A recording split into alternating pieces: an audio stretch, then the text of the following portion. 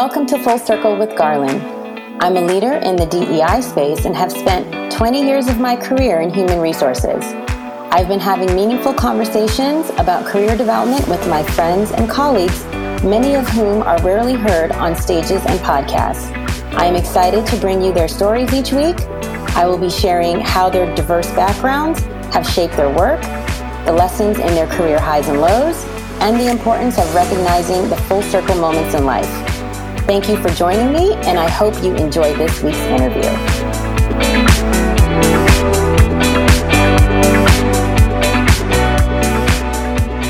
So welcome to Full Circle with Garland. Today's guest is Rosalie Manansala. She is, I'd say, one of the women that I've had an opportunity to meet through an organization called FIRE, Filipinos in Institutional Real Estate. She has her own firm. She's the president of Jackson Stone Financial. It's a great opportunity today to speak with you, and I'm excited to hear a little bit more about you. So, how are you doing today? I'm doing wonderful. Thanks for having me. Can you tell me how, I'd say, a lot of the work that you've been doing has changed recently or not? Oh, gosh, it's changed significantly. It's actually still changing. I'm sure I'm not the only one where, I'm either having to pivot or kind of reimagine kind of my business structure and business model, right? Because we're undergoing unprecedented times. I think in particular for the commercial real estate space, everything, I shouldn't say everything, but most things are on a hold, just because I think many groups, whether you're an investor or a property owner, I think the jury is still out and the sand is still up in the air as it relates to kind of valuation and kind of where we'll be, once the lockdown is over and once we've kind of figured out a vaccine. So there's a lot of uncertainty and, the industry is changing. Asset classes that were very popular back in the day or pre-COVID are no longer popular. And then you have new groups coming up with new strategies. So I think the industry in general is in flux. And so, just trying to stay on top of things, reading what's going on in real time is very important. And that's kind of how I've been kind of managing sort of what next question, right? Just keeping on top of things and really trying to see where the economy will be 6 months, 12 months, 2 years from now. Great. So here at Full Circle, we like to find out a little bit more about you from a personal standpoint. So given, real estate's never that career people always decide to get into, how has your upbringing shaped how you show up in the world and how you got into this industry? I'll just kind of give you a little bit of background since you want to get personal. I was raised by a single mom. I'm the youngest of three. I have two older brothers. My family migrated here when I was about 2 years old. We had very, very humble beginnings.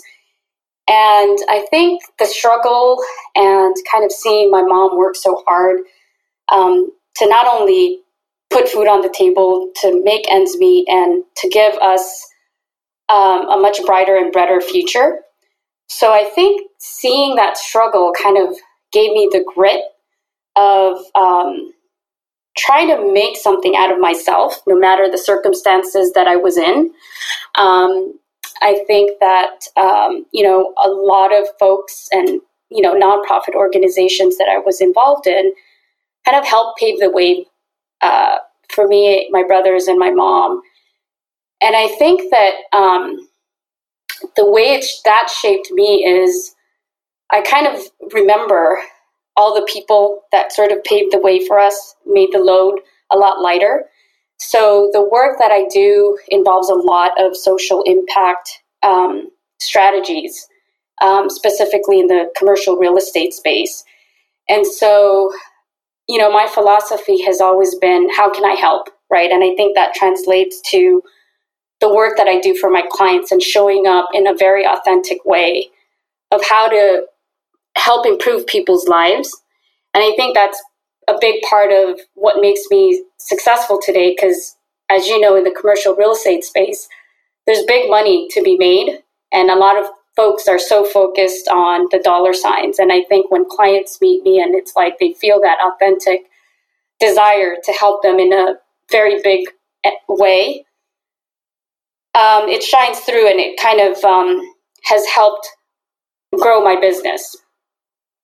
Perfect. So I think it's the humble beginnings, knowing that, if it wasn't for people that helped pave the way and make the load lighter, now it's sort of, I'm in a position to return that favor. So I try to incorporate that into my work. Thank you. So I know when we were talking earlier about how, as you're coming up, you don't realize sometimes all the obstacles that you're overcoming until you look back and you realize, wow, I kind of persevered. I got through that. Can you talk a little bit about, I'd say those awkward years, those kind of, difficult years? You're absolutely right. When, like they say, hindsight is 20/20, right? But while you're going through it, it's just like, oh my God, when am I going to get out of this mess? But growing up, I think I mentioned this to you before. I had disabilities. I was born with dyslexia and also strabismus, which is double vision. So from K through 12, I really never did well in school. I was a C and D student. And the interesting part is, they didn't diagnose that until I was about 17. So basically right before I graduated high school. So if you can imagine a little kid wanting to make something out of herself, but you're just like, God, you're trying so hard in school, but you're just not making the grades. And it wasn't because I was lazy. It wasn't because I was not interested. It's just, I think the way, for one, I didn't get reading comprehension, right? Because I would get all the letters mixed up. But I think that those two disabilities are actually what gave me the grit and the skill sets that I needed to be successful in what I do today. Because, if you're imagining as a little kid, you have book reports, right? And you're like, God, I just read Islands of the Blue Dolphin, and they're telling a different story compared to what I read, right? And so it made me as a kid, once I look at stuff or review documents or read articles, if it doesn't make sense, I go back and read it because I knew I missed something. So when people are telling me stories, or when I'm looking at financials, or when I'm looking at a client's deck, it's got to make sense to me. And I think that made me shine, especially when I was in public accounting, because, you're on different engagements for Fortune 100 and 500 companies. And I think what made me shine against my colleagues was that they would look at numbers and think, it's fine. I'd look at a spreadsheet and pinpoint exactly where the discrepancies are, right? Because my brain just trained that way, where even though I couldn't read straight, I had a way of coping with it where I had to process and understand things. So I think that's skill set really is what got me to the next level. And I didn't get reading comprehension until college. So there was a whole lot of catching up to do. But, it's funny how your disabilities or your weaknesses end up being your strengths. And that's kind of what that's my weakness, and that's how it became my strength later on in life. Yeah, I think I read a book with Malcolm Gladwell where he talked about that, how there's been folks who had to, use their auditory skills, or they were great verbal presenters because they were not great readers, or they just had a harder time doing certain things. And as a result of that being difficult, it created another skill in them that they became much more astute to. And that became, like you said, a strength or kind of a superpower that they show up with. So I love that you're sharing this, because I think that we don't talk about this stuff enough. It's sometimes hard to even get someone to say, gosh, this was difficult for me. So I love that you're sharing this. And in terms of, once you realize this, college now, how does it, you're like, wow, I know I've got this thing. I'm not going to let this hold me back. How am I going to, start to get out there in new ways or show up in a different way now that I've, kind of realized this is something that I know what this is. How do I keep moving forward? That's a great question. And quite frankly, it wasn't like I woke up one day and kind of gained all this wisdom and voila, this is why I was a C&D student, right? After I had my surgery, I could see like night and day. I was blown away. But it wasn't until maybe after college that I had an epiphany. Like, God, looking back, this is the reason why. Because now I was excelling, right? I was doing better in school. I was doing better at work. And that's when I was able to connect the dots where God, and I think that gave me even more momentum, right? In terms of, I had these two disabilities that I had no idea of, but then I graduated high school, I graduated college, and now I'm pursuing a CPA. Like, what more could I have done now that I have my eyesight straight, right? Now that I can see straight, right? And I can read and have comprehension. So I think that was my foundational motivation where, now that's removed from me. Imagine the mountains I can climb. And so right. For me, that was my motivating factor. So when you decided to pursue going into CPA firms, when did you realize it was going to be, an interesting or different path for you? And when did you realize you were going to kind of deviate from that? Good question, because I remember clearly or vividly when I got there, I was just excited to be there. When I decided to major in accounting and pursue my CPA license, it was always a dream for me to work at a Big Five. Now it's the Big Four. Back then it was the Big Five. That was just like, God, if I make it there, it's the end all be all, like I've arrived, right? And I remember getting my offer letter. I was ready to do cartwheels because here I come, right? So you're working there. Number one, I was just excited to be in the same sandbox, right, as these folks. And, for the first 2 years, I was excited. I had a corporate card. I was traveling all over the nation, but also all over the world. The firm had sent me to India for training, and I was just excited of these new experiences. And I would say after 2 years, and when you start off, it's pretty diverse. Like as an associate and as a senior, you have all kinds of folks, right? Both men and women, and also different types of people of color, right? So it never really felt odd. Then after the excitement sort of faded, about 2 years into it, I'm looking not only at the people around me, but people above me at different levels, right? And I'm thinking, gosh, there's not a whole lot of women. Like, women were falling off like after manager level, right? And then when you go to the senior manager and partner levels, not only are women falling off, but now there's less people of color. And so, I continued on because I come from a background where you just put your head down, you do a good job, and you don't complain, and you do as you're told, and that's it. And I said, God, if I continue on this path, I'd be working 80-hour weeks, traveling, not seeing my family. And so I had to make an executive decision for my life, right? I realized at that point that wasn't for me. And I was kind of grappling with it because I was drinking the Kool-Aid, like, God, I feel like a cop-out leaving, right? Because the thought is if you leave before a certain level, you're kind of a cop-out. And I said, God, but fortunately I worked in private industry. I worked for a business management firm and also a family office. So I knew kind of what was on the other side, while my colleagues, they went there right out of college.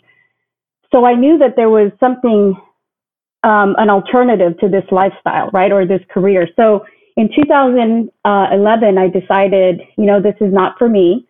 I left there with no job, no client, nothing, right? I decided to take a 6-month sabbatical just to kind of refigure out my career path. And I said, you know what? I'm still young. I've got low overhead. Let me go see if I can start my own practice. And thank God I didn't know what it took to start your own practice because ignorance is bliss. That's so true. Looking back, I think had I known how hard it was to be your own boss, I don't think I would have ever done it. But now, almost 10 years down the line, I wouldn't change it for the world. I don't think I could ever go back to being an employee. I think there's a very big sense of pride being your own boss and creating something out of nothing. So, long story short, to answer your question, it took me about 2 years after the excitement and the thrills kind of subsided, and I got a reality check. And that's when I kind of had to do a reassessment. So, since you decided to, go out on your own, what are the lessons that you've learned along the way? Both, the great ones that you're like, I will never forget this, or the ones where you're like, this is the best feeling ever. And if I could just bottle this up and I do this, like, this is why I do this. Yeah.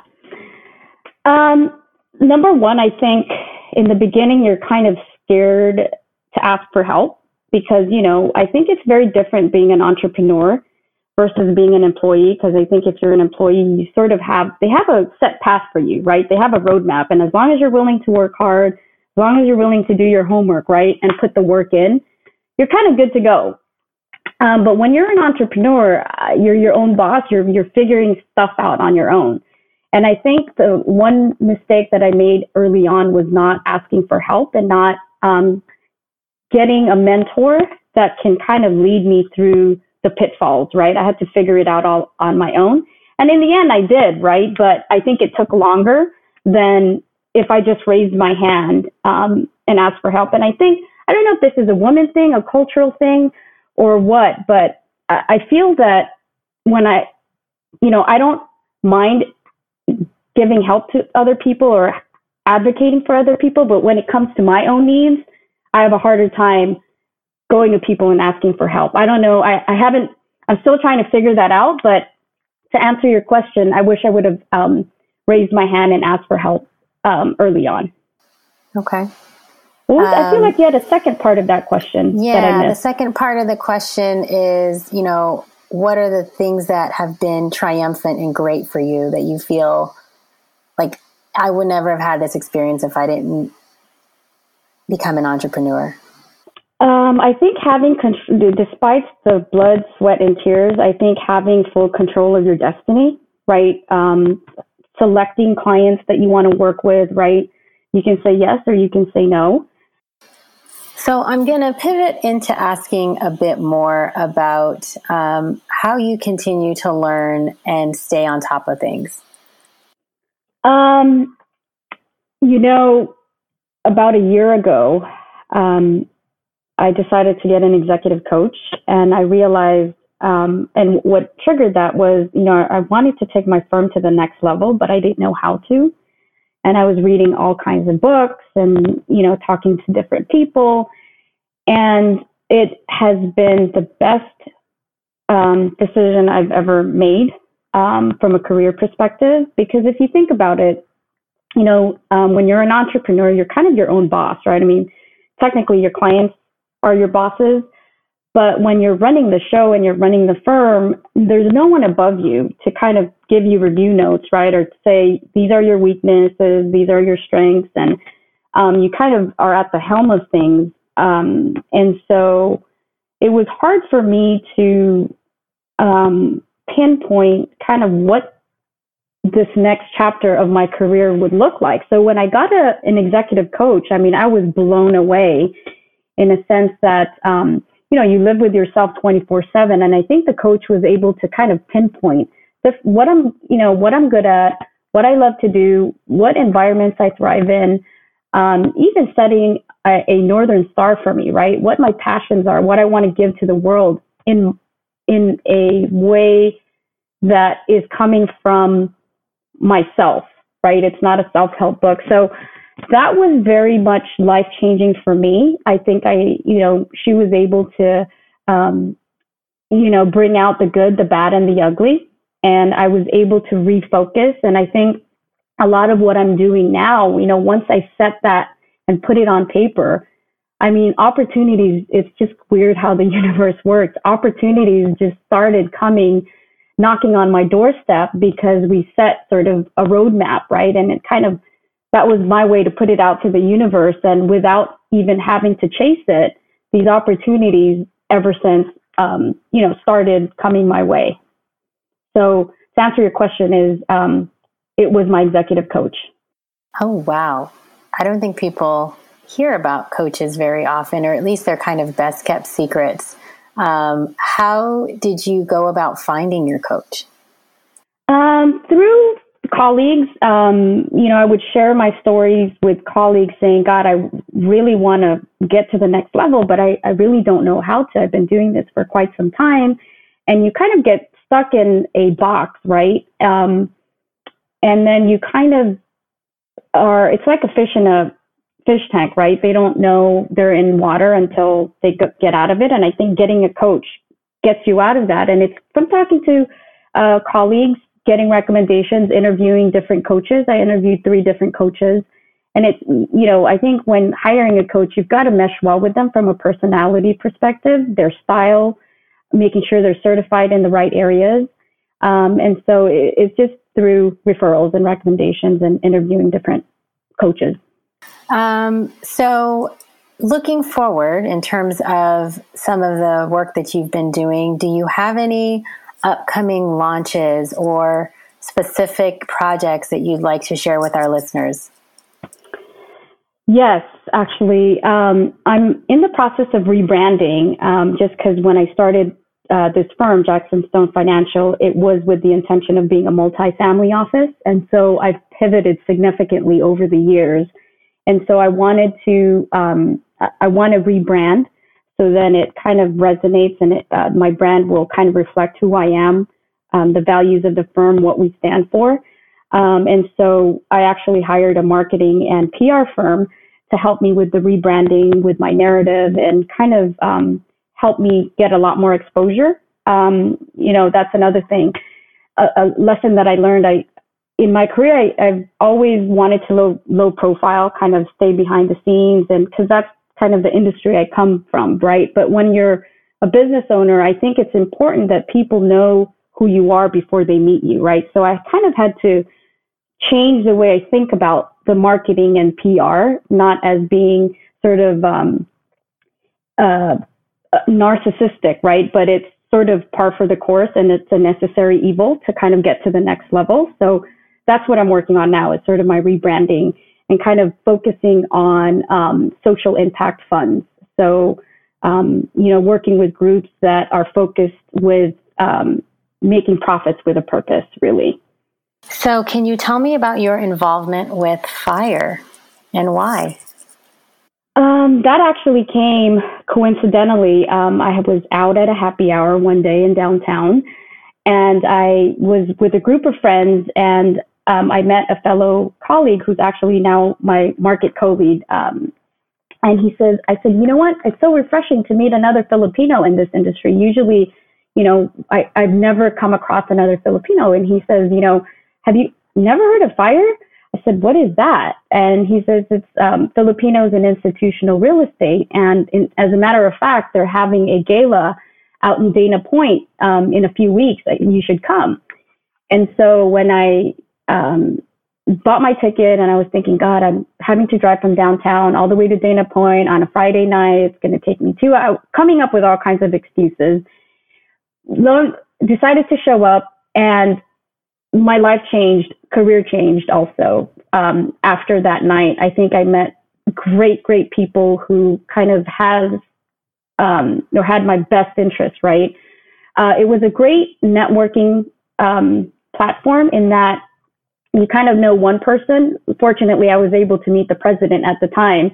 And so because I knew her, she introduced me to a whole bunch of other folks. And I think it just, in the span of 2 years, I would say my network probably quadrupled because of FIRE, right? And if I want to run ideas, right, or when I'm working on an engagement letter, there's folks that I can call, right? Or if I need resources for my clients, there's folks that I know firsthand that I can pick up the phone and call, right? And that's been very invaluable to my practice.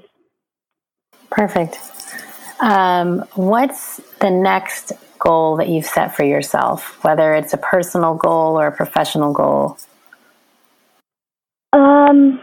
For me, it's taking my firm to the next level,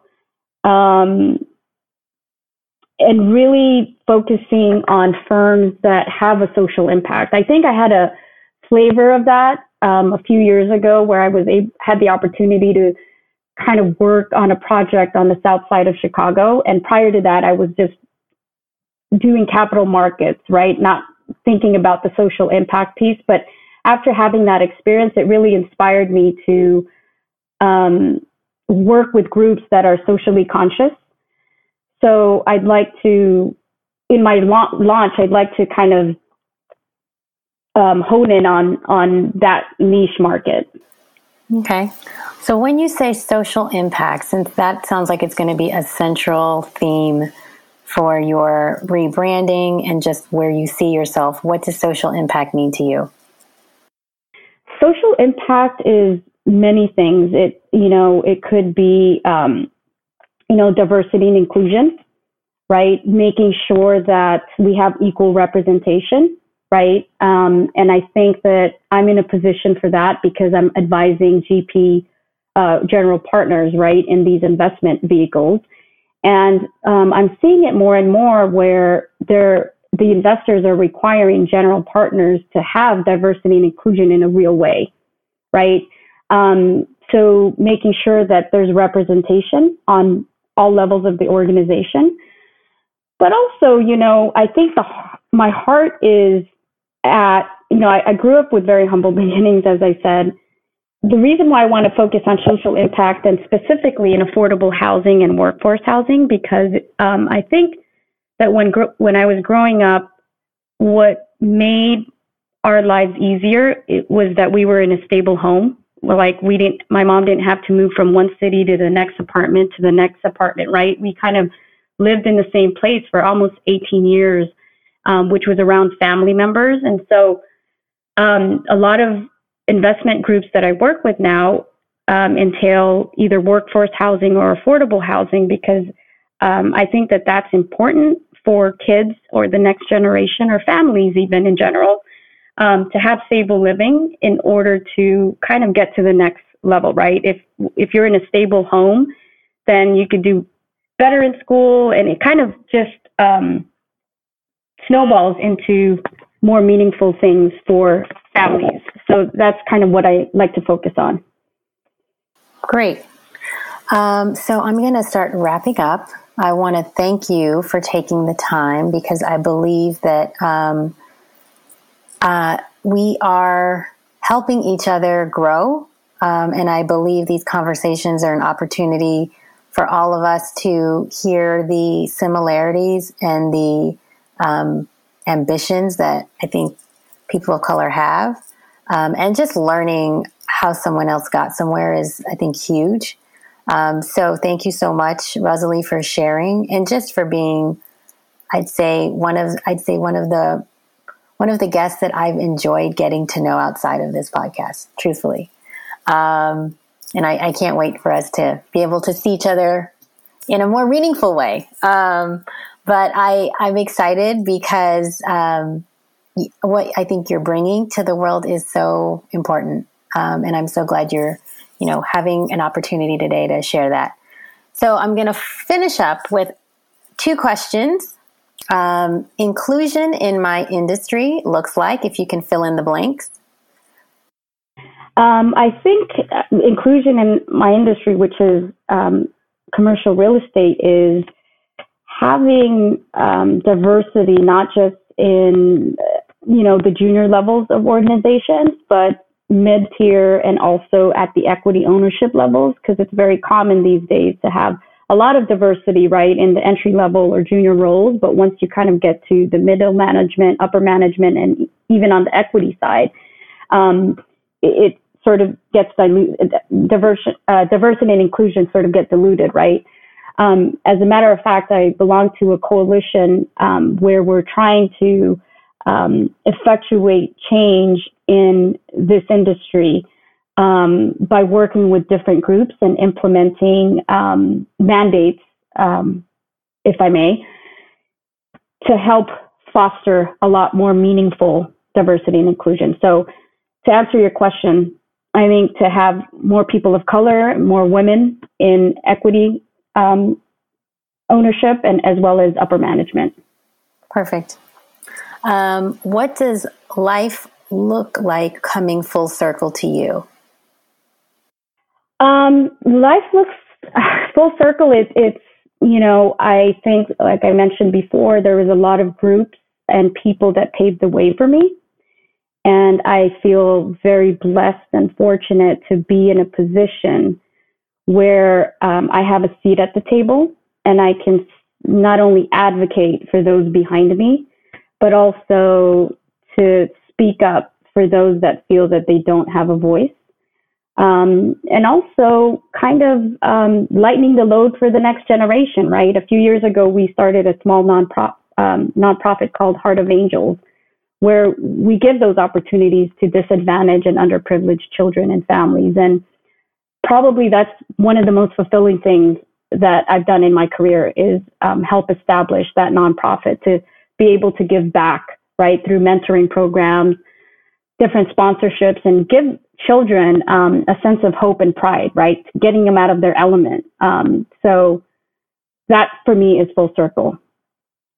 Yeah, I hear so many full circles in your story between providing homes to people who you can relate to because of your own experience. I also hear giving back in terms of, educational opportunities for people who you also feel like that was me and someone had to give me, that first shot. I also hear lots of an entrepreneur's story of creating something from scratch that you feel you have ownership over. And I think ownership is so important for communities of color, because oftentimes we don't see ourselves in our communities, or who's owning things may not necessarily always be us. So having an opportunity to create ownership is huge. And just, being a woman, it's just amazing. So this is great. So our listeners can connect with you, of course, on LinkedIn. They can also, I'll put in the show notes your website so they can connect with you. I'm excited to see the rebrand and see what the next 2.0 looks like for Jackson Stone Financial. And I just wanted to thank you so much for taking the time today. Absolutely. And it was a pleasure. Thank you for having me.